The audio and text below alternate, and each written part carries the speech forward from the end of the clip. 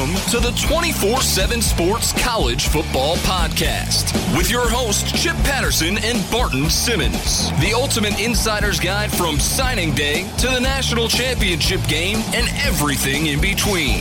CBS Sports presents the 24/7 Sports College Football Podcast. Knocking down these locks. Back here on the 24/7 Sports College Football Podcast, Chip Patterson, joined by Tom Fornelli and Barton Simmons. This is what you have come for every single week. This is why you subscribe. It is so that these locks are delivered right to you on your mobile device or however you consume your podcasts. Gentlemen, Tom, Barton, how are we feeling? We're good, Chip.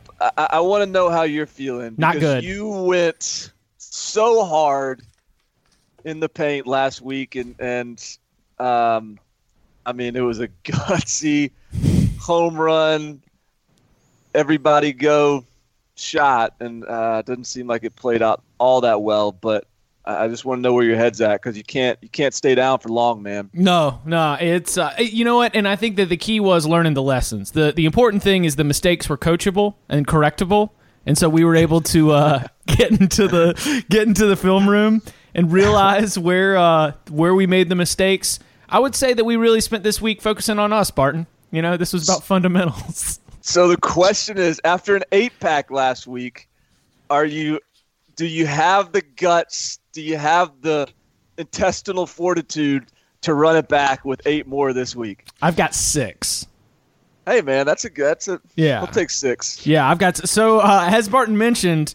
Finally breaking into the strong part of net positive, but back on the negative side of things after a 2-6 week for your boy.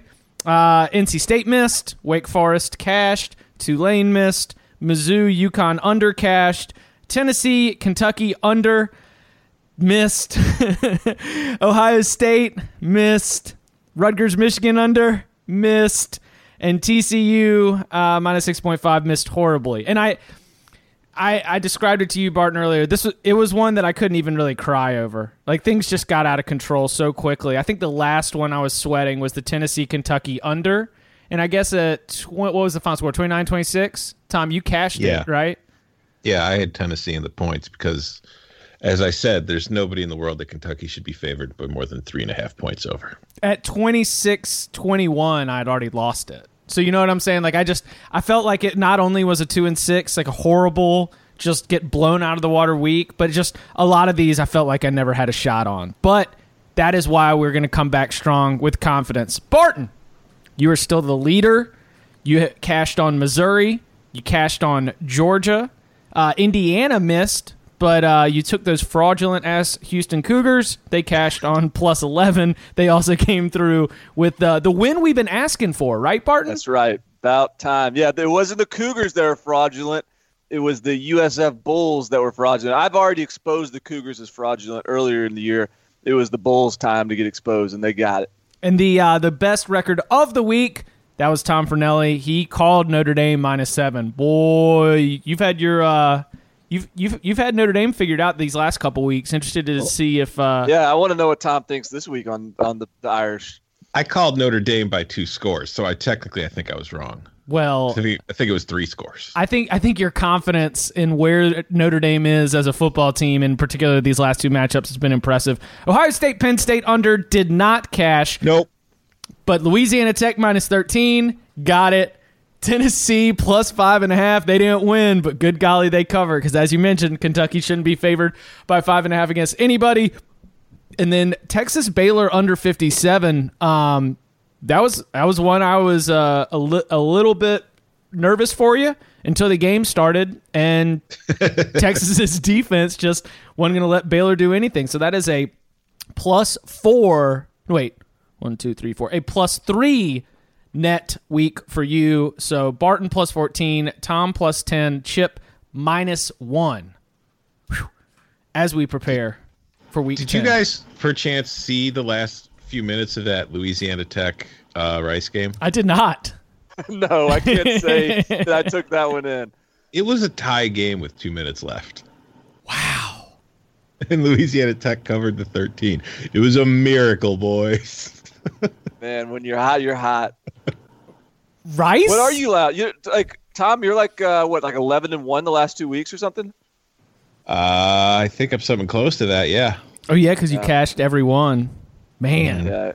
Yeah. I had you got all of a sudden a bad week. I'm a bad week away from this lead being in big trouble. You're a chip week away. I'm a bad week away from you having a huge lead. And it's this kind of fragility that I enjoy. All right, Tom, this is what I'm banking on. All right, Tom, you've got the honors. Start us up. Lock us up. We're picking locks. My Blue Plate special 5-star locks are coming. Come get these locks. 5-star master lock. Lock it up. You want these locks? I'm living and dying every point, every cover. Oh boy, I got a lot of unders this week, and Love it. The first one is one that I'm going to start with. Is essentially my 5-star lock of the week. Army at Air Force under 57.5. Here's a fun little number, nice little trend for everybody to hear. Since 2005. In games between service academies, which, are Air Force, Army, and Navy, who all run the triple option, the under has come through in 76% of the games. And this line originally opened, I think, at 62 or 63, and was immediately bet down because the Sharps are all very much aware of this trend. I'm very much aware of this trend. I wish we could have recorded this podcast 3 days ago so I could have given it to you at 62, but here we are. And I'm still really comfortable with the under in 57.5 here. That's too many points for this game. There's somebody that implies somebody's going to score 30 to win, and I don't see either of these teams having enough possessions to get to 30. So I love the under in this one. Doesn't it feel like sounds like a Fornelli special? Yeah, that sounds about right. I feel like the 24% where it has gone over were all overtime games. Probably. Like I was looking at it. Was it Air Force minus 6.5? I think is the point spread. I think so. Yeah. I stewed over that one. I was meditating on it, trying to figure out. But Air Force has not been a team to be trusted this season. Their performances have had wild variance to them in terms of wins, losses, and points on the scoreboard. But I like your trend for sure. Seriously, 76% of the time.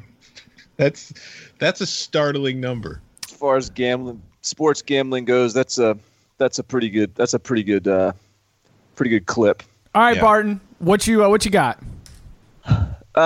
Among my locks, this one isn't my favorite, but I want to I want to give the people a primetime premier game to chew on. So I'm going to go with the Virginia Tech Miami game. And the more I thought about this game, I was tempted to take Virginia Tech. But the more I thought about this game, the less convinced I was that Virginia Tech was a safe play. I think Miami is getting overlooked a lot. I think that this is getting to be way too trendy, way too popular to pick Virginia Tech. I know. But on the flip side of that, when you look at these teams, and this is part of the reason why I started backing off of picking Virginia Tech, because the numbers tell you that they're not that far apart and that Virginia Tech may not be as dominant as offensively as I kind of envisioned that they are. But the thing that both these teams are really good defensive teams.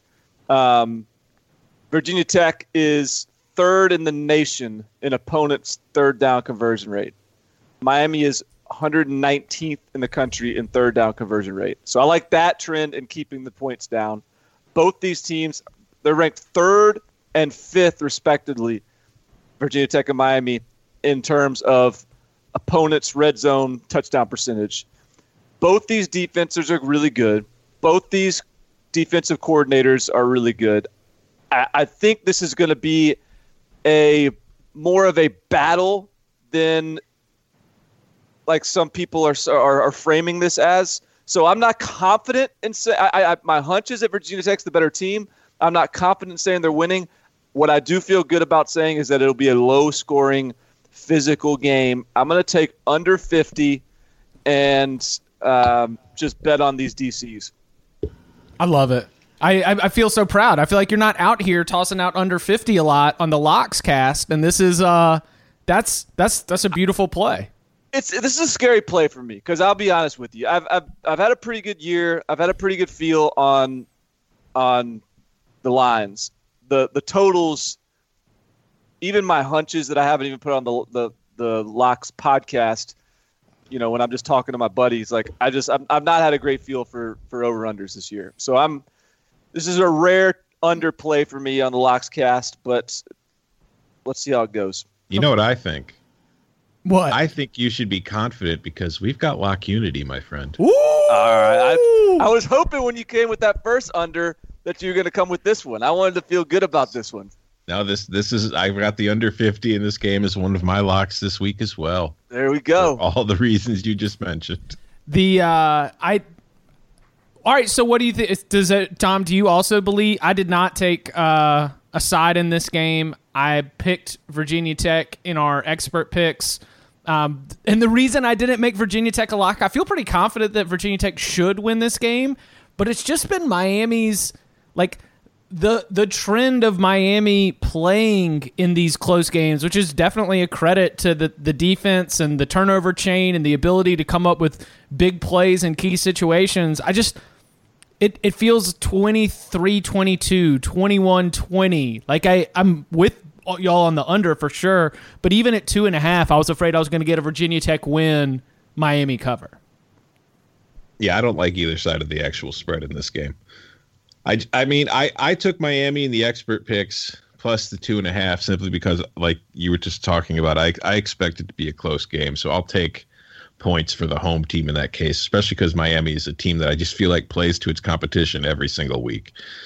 And it's a huge game for Miami. Like, not that it isn't for Virginia Tech, but this is the game that, I mean, it's a home game, and I feel like Miami is going to, like, treat this like their ACC championship game, and I mean it is ultimately. It's effectively how we decide the Coastal, and so I think they'll be ready.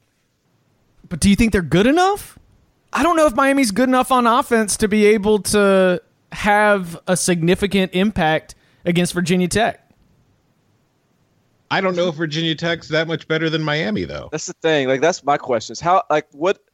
My hunch is Virginia Tech's pretty good, but what do we really know about Virginia Tech? All right, Virginia Tech's offensive line is not a strength. Their running back by committee approach probably masks like a lack of one player who can get out there, and so they kind of have to scheme up their running game a little bit. They hit you with a lot of shifts and motions, try and out-leverage you, but the advantage is quarterback. I just think Josh Jackson is a significant upgrade from Malik Rozier.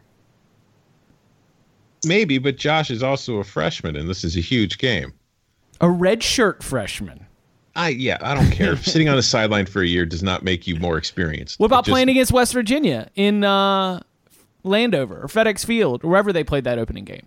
That was a big game, season opener, non-conference. This is basically your division right here. You win this game, you're going to win your division. You're going to play for an ACC title. You're going to have a shot at a playoff berth. This game is a lot bigger than that West Virginia game was. And honestly, I mean, I'm not sitting here saying I'm not some big believer in Miami here. I just am not convinced that Virginia Tech is that much better than Miami. And to me, I was still really surprised to see that Miami was a home dog in this one. I feel like it should be Miami minus 2.5. And I guess that's probably why I took Miami. Or pick. Yeah, or even just to pick them. Yeah. Fair. All right. Let's go to a primetime game. Another one with the division title hanging in the balance. I know where you're going with this one. Yeah, got to do it. Khalil Tate plus 7.5. Got to. This is. I mean, it's too much fun, right? Especially. I don't know if I'm confident in that one, but I like I like you playing it. This is the all right. So for like 8 years in a row until 2015, the game was decided by one touchdown. USC won most of those, but these were all close games. Last year, as Arizona was a last-place team in the Pac-12 South, that was not the case.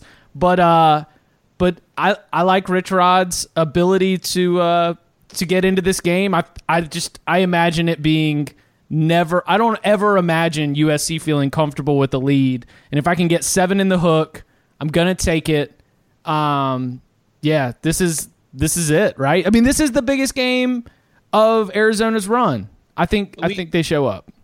We don't have, too much of a sample size. First of all, USC's run defense on the whole has kind of just been ordinary this season.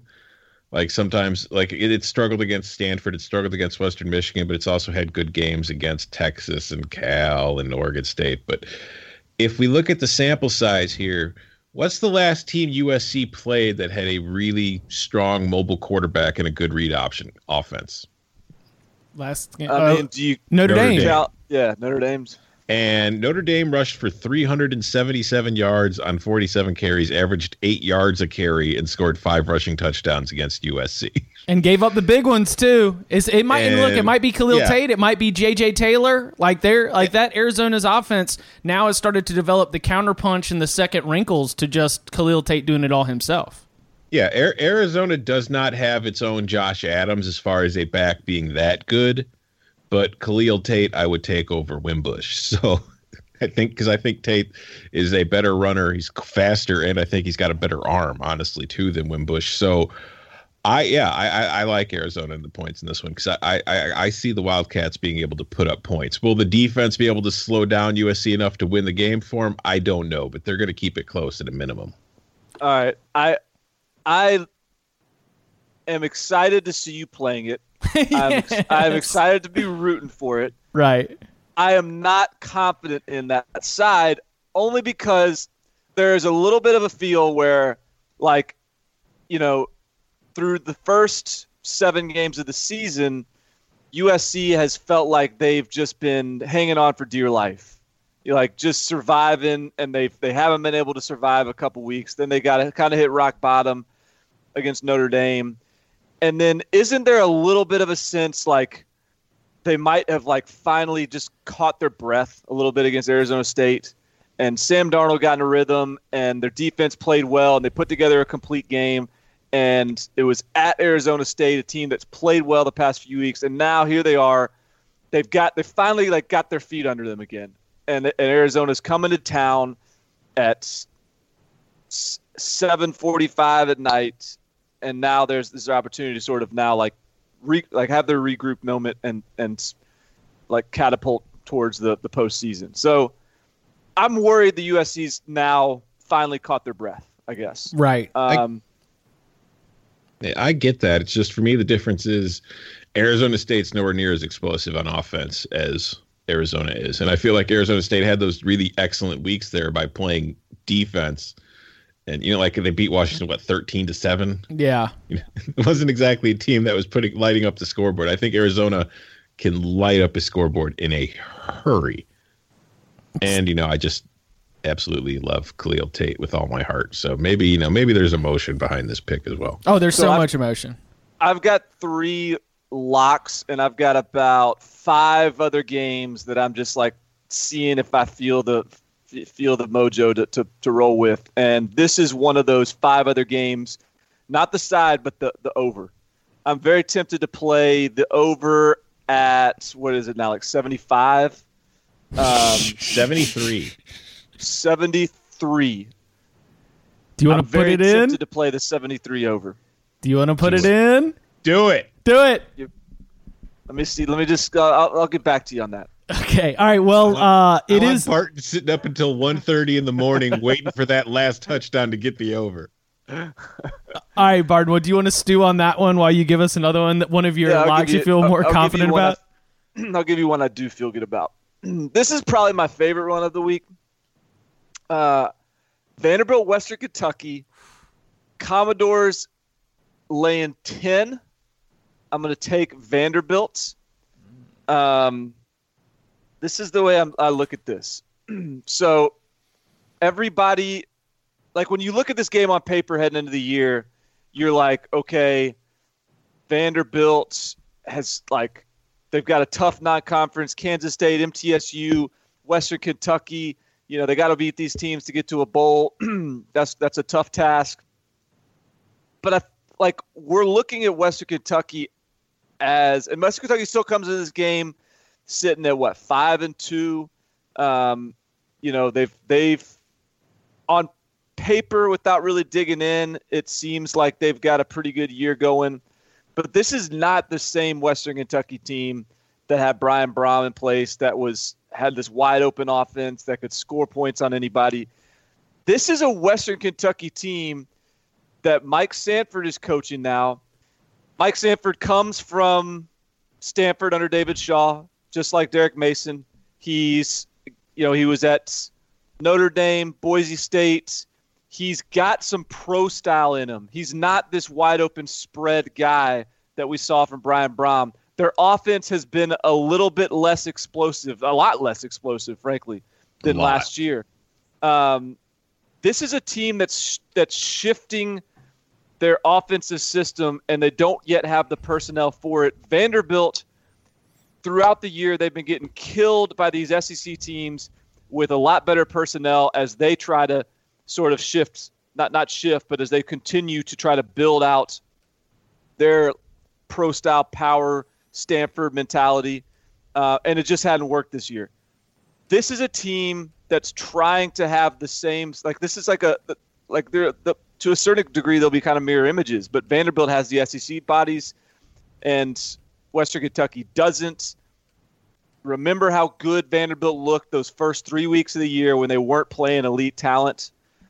I think that they come into this game and really put together a good effort. I think that they are well coached. They're really good game day coaches.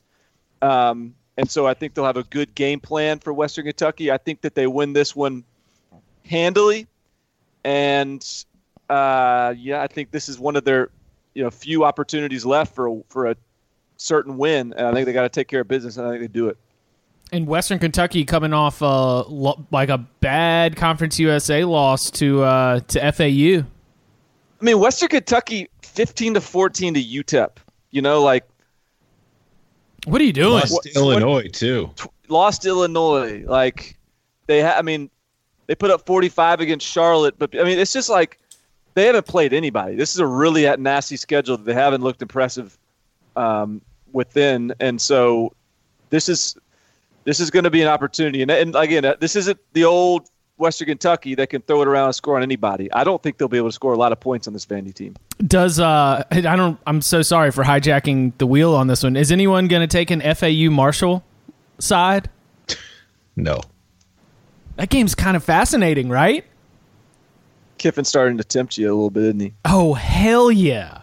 This is for the if Kiffin wins this one, I think he's got at least a spot in conference championship Saturday lockdown. That noon kickoff where we're 4 hours away from the start of the SEC title game. And everyone's like, oh, hell yeah. Let's watch this Conference USA championship game. And it'll time for some FAU North Texas action. I'm saying this is a huge game for the Owls. I couldn't take a side though. Has anyone got an Alabama-LSU play? No. Not a lock, but I'll take Alabama and lay the points. What about the over? Ooh. Over? Any overtakers? What's the number? I think it's at my thought. I think it's at 48.5. 48.5, and my score right now is 35-10. And my question that I was asking myself is, am I not giving enough credit to Matt Canada being able to scheme up more than one touchdown? It's less about Matt Canada and about Alabama, I think. You think? I don't know. I'm not. I am scared of the total. I like the. To me, I feel kind of confident on the Alabama side, only because this is in some ways like when you look at Alabama's schedule, this is a game where they can really get up for it. And I'm not sure that's the case for a lot of their games this year. And there's been some LSU, chirping which is never a smart move. But like Alabama doesn't care about what game did they care about? Florida State was a big game. There was a different Florida State team back then. This is a game they're going to care about. It's at home at night. I think Alabama puts it on LSU. Plus, they're ranked number 2, so they're not poisoned. Tom, hours before that was announced, Gary Danielson told us that Nick Saban would kiss the committee on the mouth if Georgia was number 1. Well, then you'd have Alabama. I mean, if you think the Vanderbilt disrespect was big, now I think Nick Saban would fly into that committee and kiss them all if he put Georgia number 1. Oh yeah, I mean he doesn't care about the rankings, but that's exactly what he wanted. That's exactly what he wanted. Yeah, he was. Oh, I don't doubt it at all, because now he can use the look. They think Georgia's better than us. They're disrespecting us. Let's go show them who we really are. And then they end up beating LSU by 35, and then they're number 1 next week. Yeah, as soon as the rankings came out, I was just like, well, here comes a kiss in the mouth from Nick Saban. Hey, it's his birthday this week. He got his number 2. He got his birthday present. He's giving him out kisses. He's a very happy man right now. I have a feeling that, the press conferences this week, they're going to be jovial and good-spirited. All right. I'm going to go with some trends here. This is a round number. I wish I had a hook, but got to keep it trendy. Locking up Texas +7. We got both our quarterbacks. Tom Herman playing coy. I think we'll see maybe both Ellinger and Shane Buechele, but I think that I got to ride Tom Herman in a big game. TCU finally had its bad game, but I don't have as much confidence in the immediate bounce back. So, yeah, man, I'm gonna finally. I hope I'm not jumping on the Longhorns a little too late on this one, but I'm gonna take Texas +7. I was nearly there with you. I mean, listen, Herman's covered 13 straight as a dog. That's ridiculous. Yeah, and had TCU won last week, I would definitely be on Texas, but that's my fear. I feel like TCU losing last week kind of deflated that line. I feel like that would have been a 10.5 had the Horned Frogs beaten Iowa State last week. It would have been an extra field goal, and I'd have been much more confident in it. I'm still on the Texas side of it. I'm just not on it enough to want it to be a lock. What do you think? Have you been bullish on the Longhorns, Barton? Yeah, I mean, I like Texas here. I'm a little scared to play it because, like you said, I mean, when does it like? It almost seems like Texas is a little too good to be true right now. Like when is their letdown game? I guess is and they've had Maryland. Maryland was the letdown, right? Just like get it out of the way right up front, I guess. I was kind of tempted to play the under too even at 46. Just I don't see a lot of points being scored in this game, and that plays to a touchdown plus line too. If you're playing on betting on minimal points, so yeah, I mean I like that side over the other, and I don't know. I went from thinking TCU was a really trustworthy team to now just sort of having no idea what they're going to do. I think that TCU absolutely loses one more game this season. I think it could be Texas and then at Oklahoma. That's a tricky spot for Oklahoma, too. I don't know. We'll see. Does anybody have a Bedlam play? No. Not a lock. What does your gut say? Oklahoma. Yeah. Yeah, my gut says Oklahoma, too. The fact that they're getting points, and then just in the history of the series, I mean, it's Oklahoma's 5-1 against the spread against the Cowboys the last 6 years, 9-3 against the spread against them the last 12 years. The road team has covered 4 of the last 5 meetings in the series. It's just, I think it's going to be a great game, and I think they're evenly matched teams. It's just, you're getting points with Oklahoma, and it's really hard to pass up the Sooners in that position, as good as Oklahoma State might be. I wanted to go. I wanted to make an over/under play, but I didn't pull the trigger on that one. I think it's at 73 or 76. That would be perfect because I have my predicted final score is at 71. So that sounds about it's at 76. It's a lot of points. A lot of points. All right, so to review, Barton so far is Miami VT under 50, Vandy -10. Tom is Army Air Force under 57.5, Miami Virginia Tech under 50. Chip has Arizona plus 7.5, Texas plus 7, a couple of touchdown dogs. Tom, why don't you lock me up? All right, this is the only actual spread that I've gotten in any of my locks this week. How many are you dropping? 5? 5. Dropping them like they're hot, buddy. I got Texas A&M plus 15 at home against Auburn. Lock Unity. Lock Unity. Yeah, sweet. Are you on it too, Chip? Oh, yeah. Oh, yeah. So I don't really need to explain to you guys. That number's too big. It's simply too large for Texas A&M being at home. I understand that they got, beat up pretty good last week. And the last we saw Auburn, it was destroying a really bad Arkansas team. But to go into College Station and to be expected to cover more than 2 touchdowns, even if it is November, it's too much. Oh, wait, this is Kevin Sumlin's Alamo. Yeah. It's a home game. If he doesn't win this game, if we believe the rhetoric before the season from the athletic director, he's effectively fired. Now maybe they'll back off of that given the inventory of coaches that seems a little light. But this is I also like the fact on the A&M side that Cam Petway he's out, right? I think so. Yeah, I'm definitely. And so while I think Kerryon Johnson is the more important back of the two, I still think that Auburn is a lot better when they have like a balance of those two guys in their backfield. And there's a little bit of a concern that Kellen Mond is going to hit the freshman wall, and we saw that against Mississippi State. But I think with it being at home and with this being such an important game for Kevin Sumlin's future, that they show up and keep it within a couple touchdowns. I don't think Auburn's that good. I don't know why Auburn is favored by more. Are we locking this at 14.5 or 15?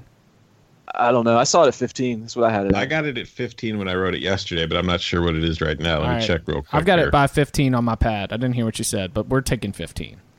All right, that's fine. Okay. I'll take that half point. Yeah, absolutely. It's still at 15 right now anyway. Okay. I don't think Auburn is a good enough football team. I don't think Auburn has shown this season to be a good enough football team to be trusted with a 2 touchdown plus spread in division play on the road. I agree. Unless it's against Arkansas. I actually think that they're a talented enough team. I don't have enough faith in this coaching staff to have this team prepared to cover that kind of a spread. That was such a choke job against LSU, and you just can't trust these guys against a decent defense.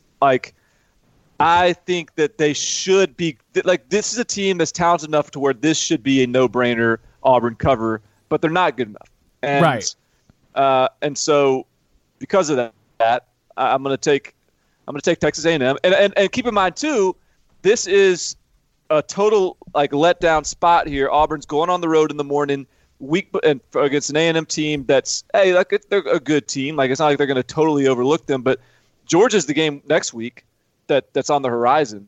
So there's a little bit of look ahead possibility here for Auburn as well. So there's a few reasons why this one's tasty to me. Hey, just a hypothetical. All right. If Auburn does cover this spread, is someone still there on Monday? They're 5-3 right now? Yeah. I mean, if it's ugly, 2 ugly home losses in a row to division opponents. That would not shock me. Yeah. So here we go. Let's go Aggies. Lock Unity.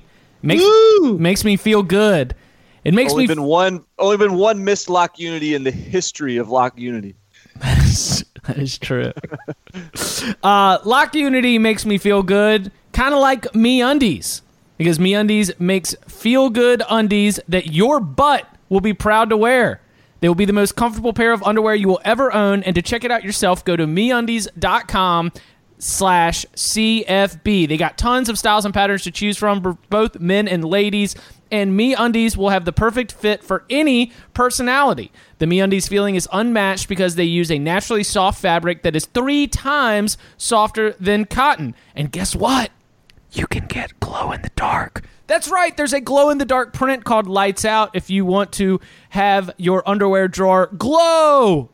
And if underwear isn't your thing, MeUndies also makes the softest socks in the world. So, to get 20% off the best and softest underwear and socks you will ever own, free shipping, and a 100% satisfaction guarantee, go to MeUndies.com/CFB. We are your favorite college football podcast. This should not be hard to remember. MeUndies.com/CFB.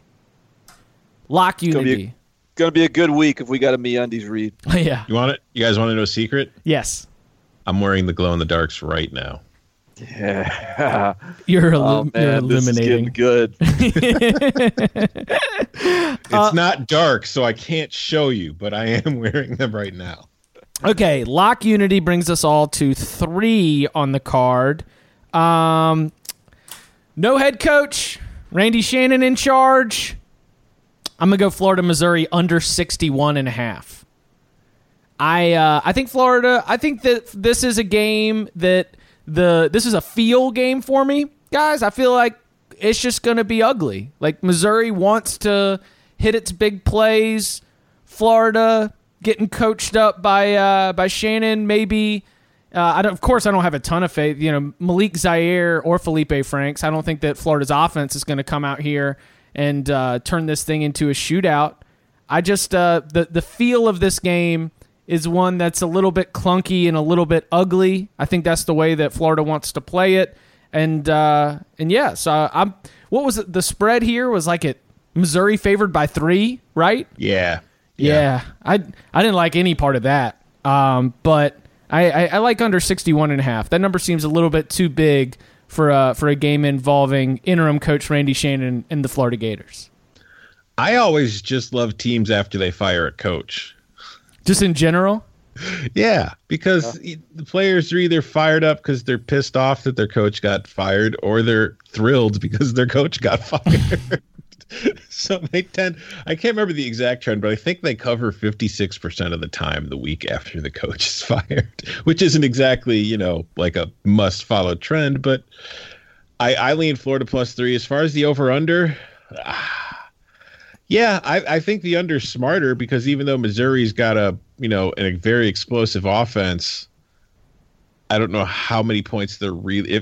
I feel like if they're going to get over, they'd have to put up a lot of points because I don't trust Florida to score too many. Right. I don't think Florida wants to try. I don't think Florida wants to get into a 35-31 game with Missouri. I think we're going to see a lot of running from Florida in this game. We're going to see a lot of ball control, take some time off the clock, play field position football from the Gators. Oh, it's going to be a Johnny Townsend special. They don't like Drew Lock's explosive, but if they can pin him inside the 5-yard line, Randy Shannon will do it.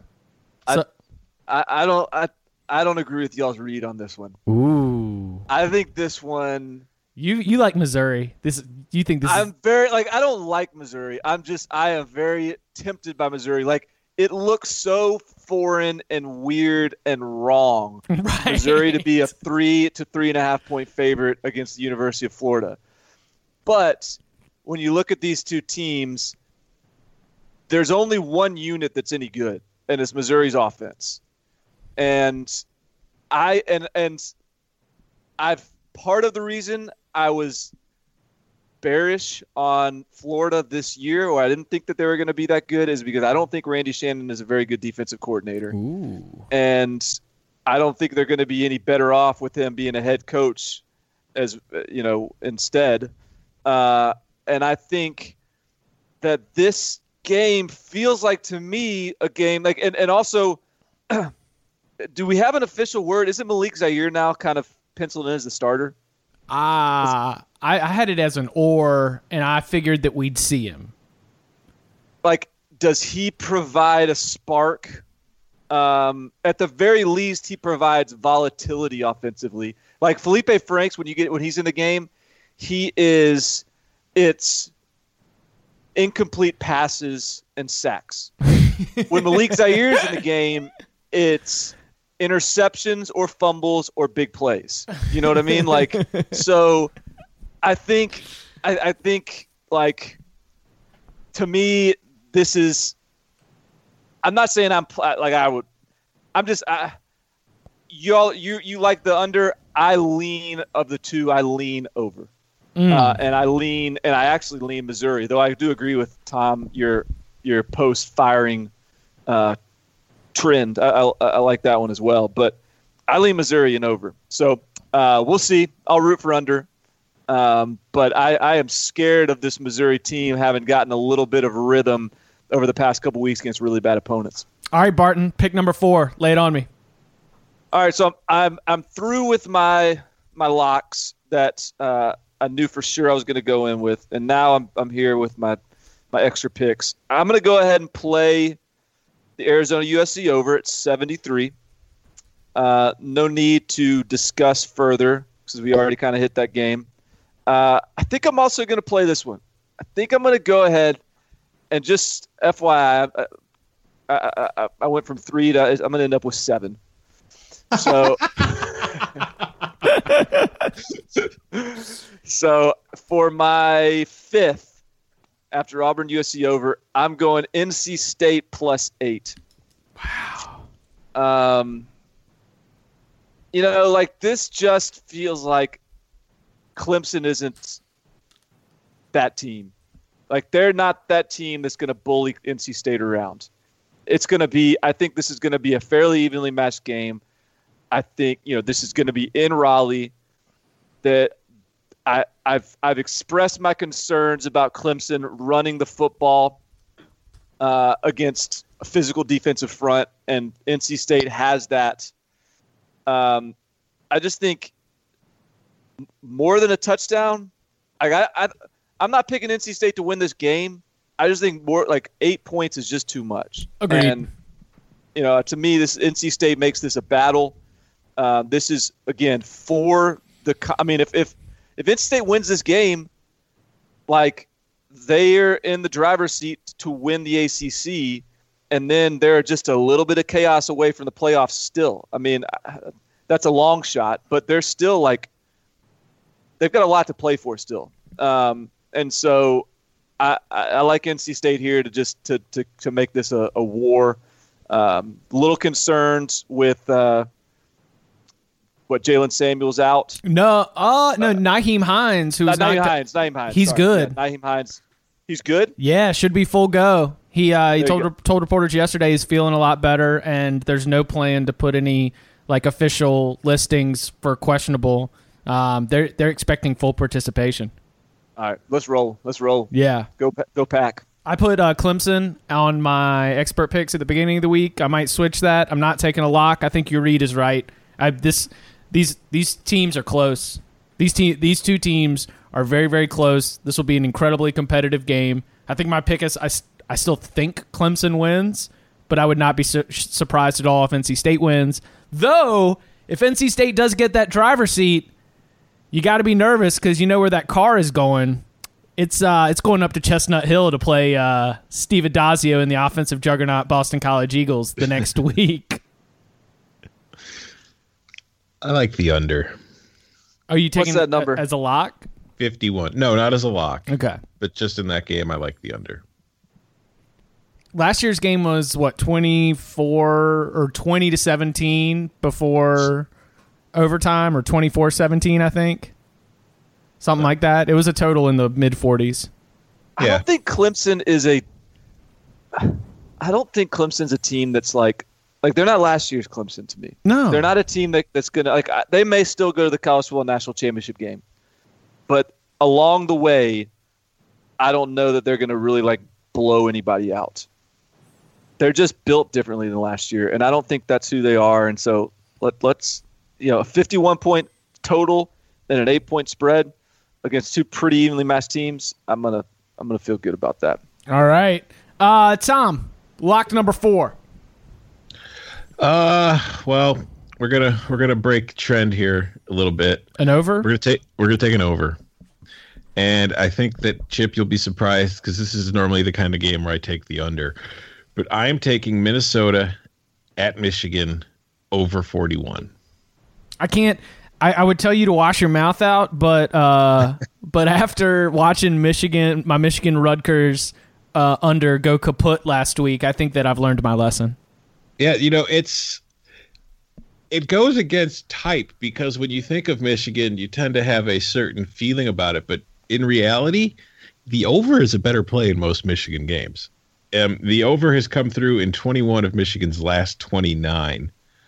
And it came through against Penn State a couple weeks ago. You mentioned it last week. It came as an over against Rutgers. And these are games that, you typically expect to be a lot less points in it. To me, Michigan's biggest problem defensively is while it's overall, we talked about this already, while it's overall a good run defense, it gives up big run plays. It gives them up in chunks. We saw it against Penn State. We saw it last week against Rutgers. It'll give up explosive plays in the run game. And that's really all Minnesota can try to do in this one. And I just feel like on offense, this is the kind of game where we constantly doubt the Michigan offense, and for good reason, because it hasn't, been great this year, but it's still a team that's scoring between 24 and 30 points a game. And I feel like it's going to get to 30 again this week against Minnesota at a minimum. So I'm just really relying on Minnesota to get 10 here, and I think that's a pretty safe bet. So I really like the over in this one. Nice. What? No mention of Brandon Peters? That didn't spark your dreams of Michigan's offense joining the new decade? Makes them better. Yeah. I think it gives them more of a I think it makes them more dangerous. Put it that way. You know what I mean? I feel like they're capable of a bigger play now than they were with John O'Korn or than they were with Wilton Spate. And also another trend I forgot to mention, the last 5 meetings in this rivalry have all gone over. Okay. All right. I've got a principal play under USF UConn at the rent under 64.5. Let's go. Let's lock it up. I think this would be my 4th UConn under if it cashes. Really? Yeah. You played a bunch of UConn unders and they've all hit? Yeah. Yeah, UConn numbers get ridiculously high. Yeah, because there's such. So the number is 64.5 this week. Yeah. Okay. Games, and I think that most of them have been these games that are at UConn. I think Mizzou UConn was last week. I think I know Memphis put up 70 against them. Yeah, can't trust UConn on a Friday night or a Sunday. Yeah, UConn's got 3 unders in a row. Yeah. Temple wasn't under, Tulsa wasn't under, Mizzou wasn't under, and yeah, last week's Mizzou was 75.5. The Tulsa game was 76.5, and then that Temple game was 57.5, and that was still good under. So, yeah, they're cashing. Yeah. That's a combination of everything. That's even if South Florida has a get right game, I feel like that get right game doesn't end 47-28. I feel like that get right game is 35-3. Yeah, let's go. Let's keep this train rolling. This is how we get back to the positive side of things with UConn unders. That is the train that I am taking to get back into the money. So that's the Bob Diaco Express. Oh, dude, fighting Randy Edsels. I know. No, there's still Bob Diaco residue on things over there. The energy vampires. He left energy vampires lurking around the rent. All right, Barton. I know you've got a lot more to clear off your plate, so let's get it rolling. Yeah, well, we don't have to spend a lot of time on this one because we've already touched on it. I had this in my reserves. I had it playing in the minor leagues. I'm going to pull it up to the big leagues. I'm going to take Oklahoma minus 2.5, and it really is. It boils down to Oklahoma plus 2.5. Okay, I feel even better. For some reason, I thought they were 2.5 favorites. Okay, no, so good. That's what I was saying. Yeah, even better. So give me Baker Mayfield, big game Baker. I just think if you're in that sort of a game, which I think is probably going to be a shootout. I don't know if I want to take an over of 76 or whatever it is, but I think it's probably going to be a shootout. And and granted, like, I don't fully trust Oklahoma's secondary to be able to limit James Washington and company, but if it's sort of like last team with the ball last wins, like, I trust Baker Mayfield in that spot more than any other player in college football. I think that he's going to have Oklahoma ready to roll. And I think Oklahoma's got a little bit of, like, they've been sort of gearing up for this game for a while. And now they can focus all their attention on this one. They're getting underappreciated a little bit nationally after a couple lackluster wins. So give me OU to get right and look impressive beating Oklahoma State because of Baker Mayfield. Nice. That's the side. That's the I mean, what did Baker Mayfield, that's an advantage. Offensive line, that's an advantage. I don't know. Why is Oklahoma State favored in this game? Because it's in Stillwater. That's it. Yeah. All right, so if these teams play again, do you think Oklahoma would be able to win the second meeting too? It's always really hard to beat the same team twice. Yeah. That's how the Big 12 gets left out. Oklahoma wins this one, and then Mike Gundy captures that rattlesnake in the Big 12 championship game. There's so much more Big 12 on Big 12 violence coming up. Like, they're gonna. There's no chance the Big 12's in the playoffs. No chance. So what if losing this week is the smart move? I'm saying. So that way, if you meet again in the Big 12 title game, you've got the advantage. Look at that. Yeah, how do you if you are the master Lincoln Riley motivator, if you can work that mind trick out, then have at it, man. That'll be impressive. Tom Fornelli's seen in 4 dimensions. He understands how to get this not stuff. Checkers. All I see are ones and zeros. It's all making so much sense. Tom, lock number 5. My final lock of the week: Wake Forest at Notre Dame, under 55.5. That's the strongest lock you're going to see because no one's got their finger on the pulse of a team like Tom Fornelli. I just, I lean towards Notre Dame. What is it, 14 or 15? 14. Yeah. That just seems a little too. I feel like Wake Forest defense is just good enough to cover that. But I know Wake Forest's defense is good enough to at least limit what Notre Dame is going to be able to do on offense and keep, slow down some of those explosion plays. And I don't think Wake is going to be able to score very many points at all against Notre Dame. So I feel like that's at 55.5. I feel like that's a very safe under, with the kind where you can even survive a pick 6 if it happens. Wake just also lost its. Yeah, were you going to say this? Yeah, they lost the Dortchmeister. Yeah. Best player on offense, Greg Dortch. Guy's got 100 yards receiving in 3 of his last 4 games. And he was like, that dude was a freaking stud playmaker. I hope he comes back to full health because he was only a freshman or a redshirt freshman, which, that's like, when's the last time that Wake Forest has had like game-changing play at wide receiver? Was it Chris Givens back in like 2010 or 11 or something like that? It was Michael Campanero. Oh, Campanero! Yeah. All right, let's see. Barton, how many more? You've got 2 more to get out? No, I've already given you 6. I only have a Wait. Hold on. 7th. I've got Miami VT under 50. I've got Vandy minus 10, Texas A&M plus 15, NC State plus 8, Oklahoma plus 2.5. USC-Arizona over. Oh, yeah. USC. Staying up till 2 a.m. I might be jumping late on this one. I'm gonna take UCF minus 14.5, and my touchstone here was missing SMU to cover a similar spread against TCU.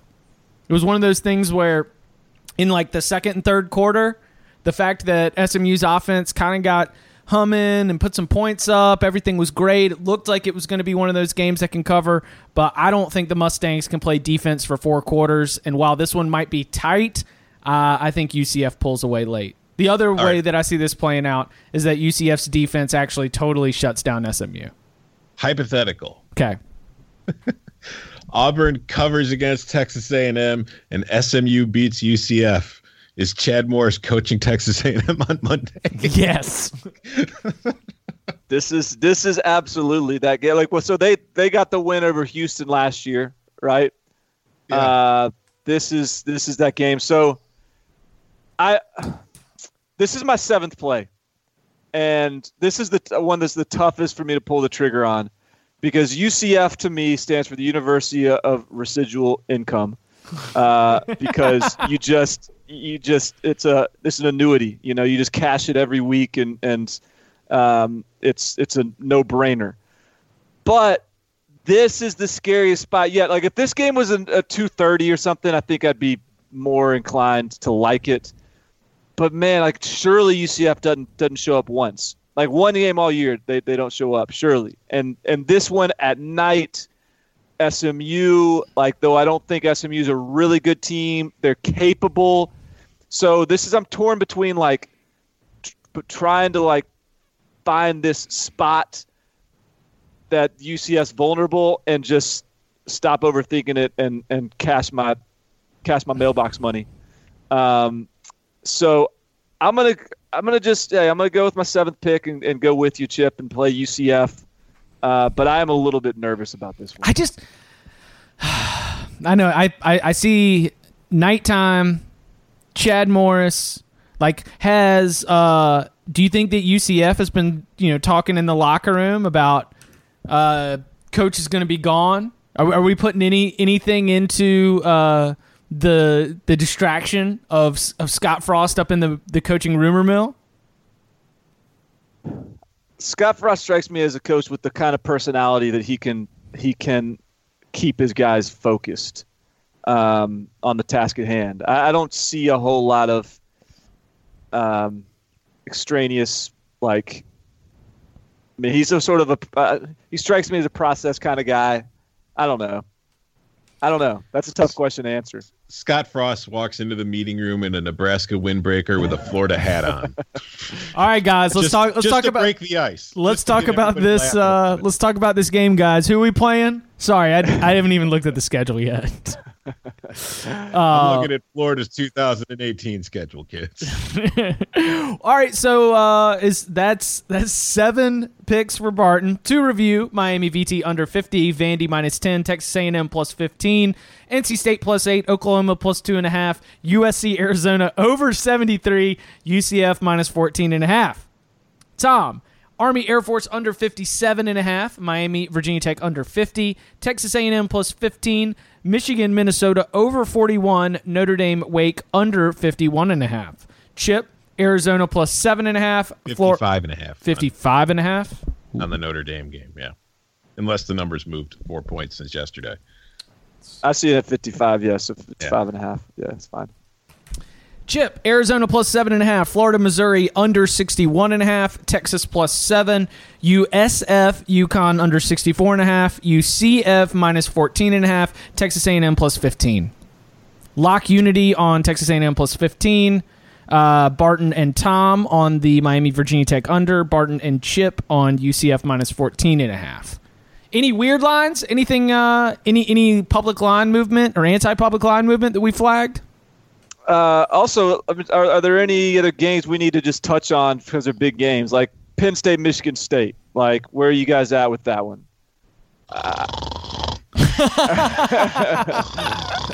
I think Penn State I didn't make it a lock, but I think Penn State blows Michigan State out of the water just because I haven't been a big believer in Michigan State all season long.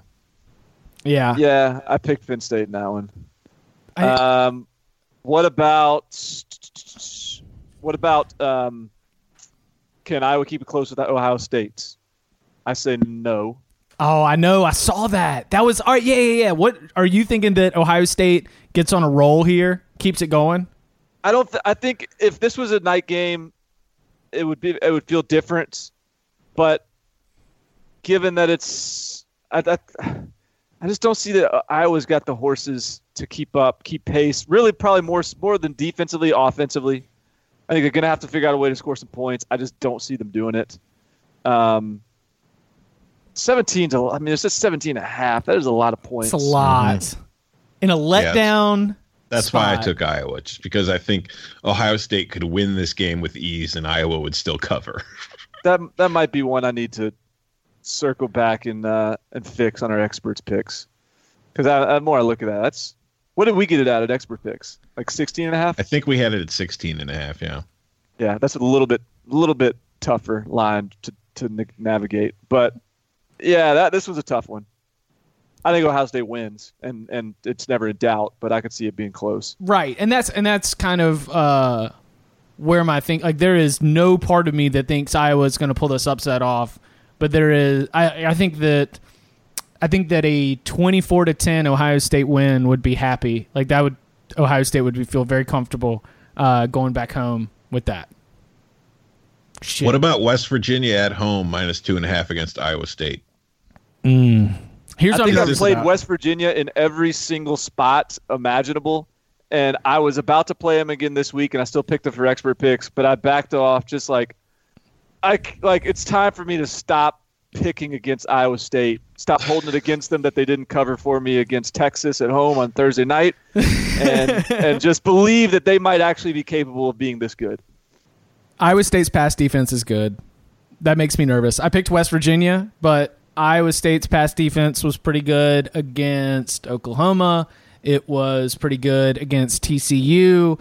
And if Will Grier is not, if he's a little loose with the ball and if he's not able to be effective, then West Virginia loses the one thing that makes them dangerous in any game where they take the field. I'm nervous about it. I took West Virginia, but some of the comments this week from, I think it was Gary Patterson or someone else, sort of had me back on the feeling like I need to respect Iowa State a little bit more as I try and figure out what they are for the last month of the season. The Big 12 is so weird because as I look in the Big 12 for letdown spots, it's hard to pick letdown spots in the Big 12 because all these teams are really similar and not that far apart. It's hard to overlook people, and because you kind of got to be ready to play every week. You can't ever be looking ahead to the next week or having a letdown after a big win the week prior because the next game is meaningful as well. So the Big 12 conference is too good for its own. It was too bad for its own good, and now it's too good for its own good. It can't find that middle ground. And they always have a way of figuring out how to backload their schedule. Yeah. Whereas November, everybody's playing their biggest games of the season every November in that conference. Yeah. Well, I mean, what's your read on it, Tom? You asked. I like West Virginia. Yeah. I just feel like Iowa State's going to run out of magic at some point, and I think it's this week. Going on the road to a hostile environment. Wisconsin. Stanford at Washington State. Ooh, yeah. That's Stanford. Gotta be. Does it? Does it have to be? I don't know. After because what we saw last week? It's gotta be. Yeah. I understand that Bryce Love wasn't playing and that has an adverse effect on your offense, but to nearly lose to Oregon State? I am sick and tired of David Shaw not playing KJ Costello. It makes for more enjoyable football to watch when KJ Costello is in. Or whoever the hell was calling that game last week. They were whoever was calling that Oregon State Stanford game on Friday night was I think it was Amin and Amin and Mac had the other game. It was Dusty Dvoracek and I can't remember, but they were openly calling for Costello in the booth during the game. Why isn't he in? Because it's disgusting. It's gross football when Keller Chris is in there. And I'm sorry. Sorry to rag on you, Keller, but man, it's just not pretty. Cameraman was zooming in on Costello after another Chris turnover. Yeah. And he was warming up on the sidelines well, certainly we'll see Costello now. They go to commercial, come back, next possession, and here comes Keller Chris. Costello is to Keller Chris what Brandon Peters is to Wilton Spate and John O'Korn. It's just they may not be maybe there's something that we don't know that makes the team have a better opportunity to win with those other guys. But Brandon Peters and KJ Costello they just play. It's just a prettier picture when they're in the game, and I hope that we see KJ Costello. Even if he doesn't start, I just hope he gets a significant amount of time under center. Stanford wins. Jet Toner is the player of the game. I'm calling it now. Yeah. I mean, that game it's going to be 38 degrees and rainy up in Pullman.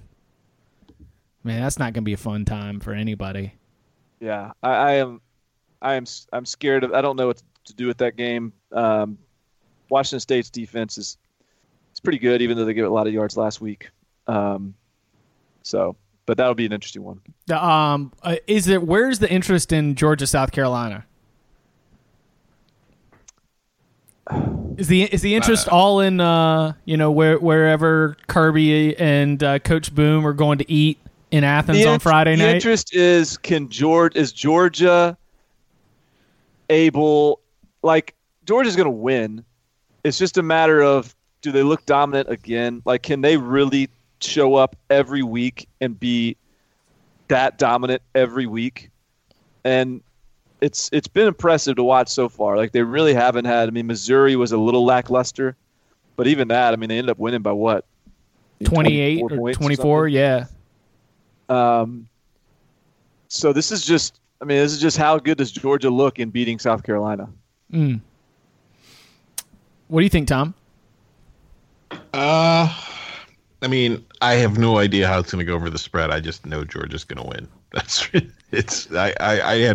was looking at the game yesterday when I was trying to figure out picks for pick six. I was just like, I don't want anything to do with it. Yeah, because it's a 24-point spread on a 51-point total. Yeah. So are they going to win 35-11? I mean, 40. No, it's a 44-point total. Oh, it's only 4. Oh, yeah. Okay. Take the over. This feels 31. This feels 31-7 to me. Wow. You think so? I mean, I've got a little bit of it. I don't know why, but I think that for some reason the Kirby Muschamp bromance could make for a pretty fun rivalry to track, which includes maybe Kirby parking the bus. Muschamp, right now, South Carolina looks like the team most equipped to compete with Georgia in the East, even beyond this year. Based on the way they're recruiting, the guys that they have coming back, the quarterback in place, people probably would have had a hard time grasping that before the season, with South Carolina sitting there with their, Vegas win total at 5. But I think that's a reality, and that's more of a commentary on the rest of the SEC East than anything else. But this has the chance to be a pretty cool little rivalry between those two guys. No doubt. All right, let's see. Any last things we want to get clear out the pad? No, we've pretty much blown through all my stuff. Well, that is that's a big slate. I'll be looking forward to rooting for it. A lot of volume this week. A lot of volume. Hey, we only got we'll see, 1, 2, 3. We only got 4 more Saturdays of full slates. Got to get it in while we can, and then I guess we'll do a massive bowl show at the end. Ooh, lots of room to catch up and come back in that point. I'll be looking forward to it. Can't wait to break down the Gildan, New Mexico Bowl with you boys. Over. I don't care who's playing in it. I'm taking the over.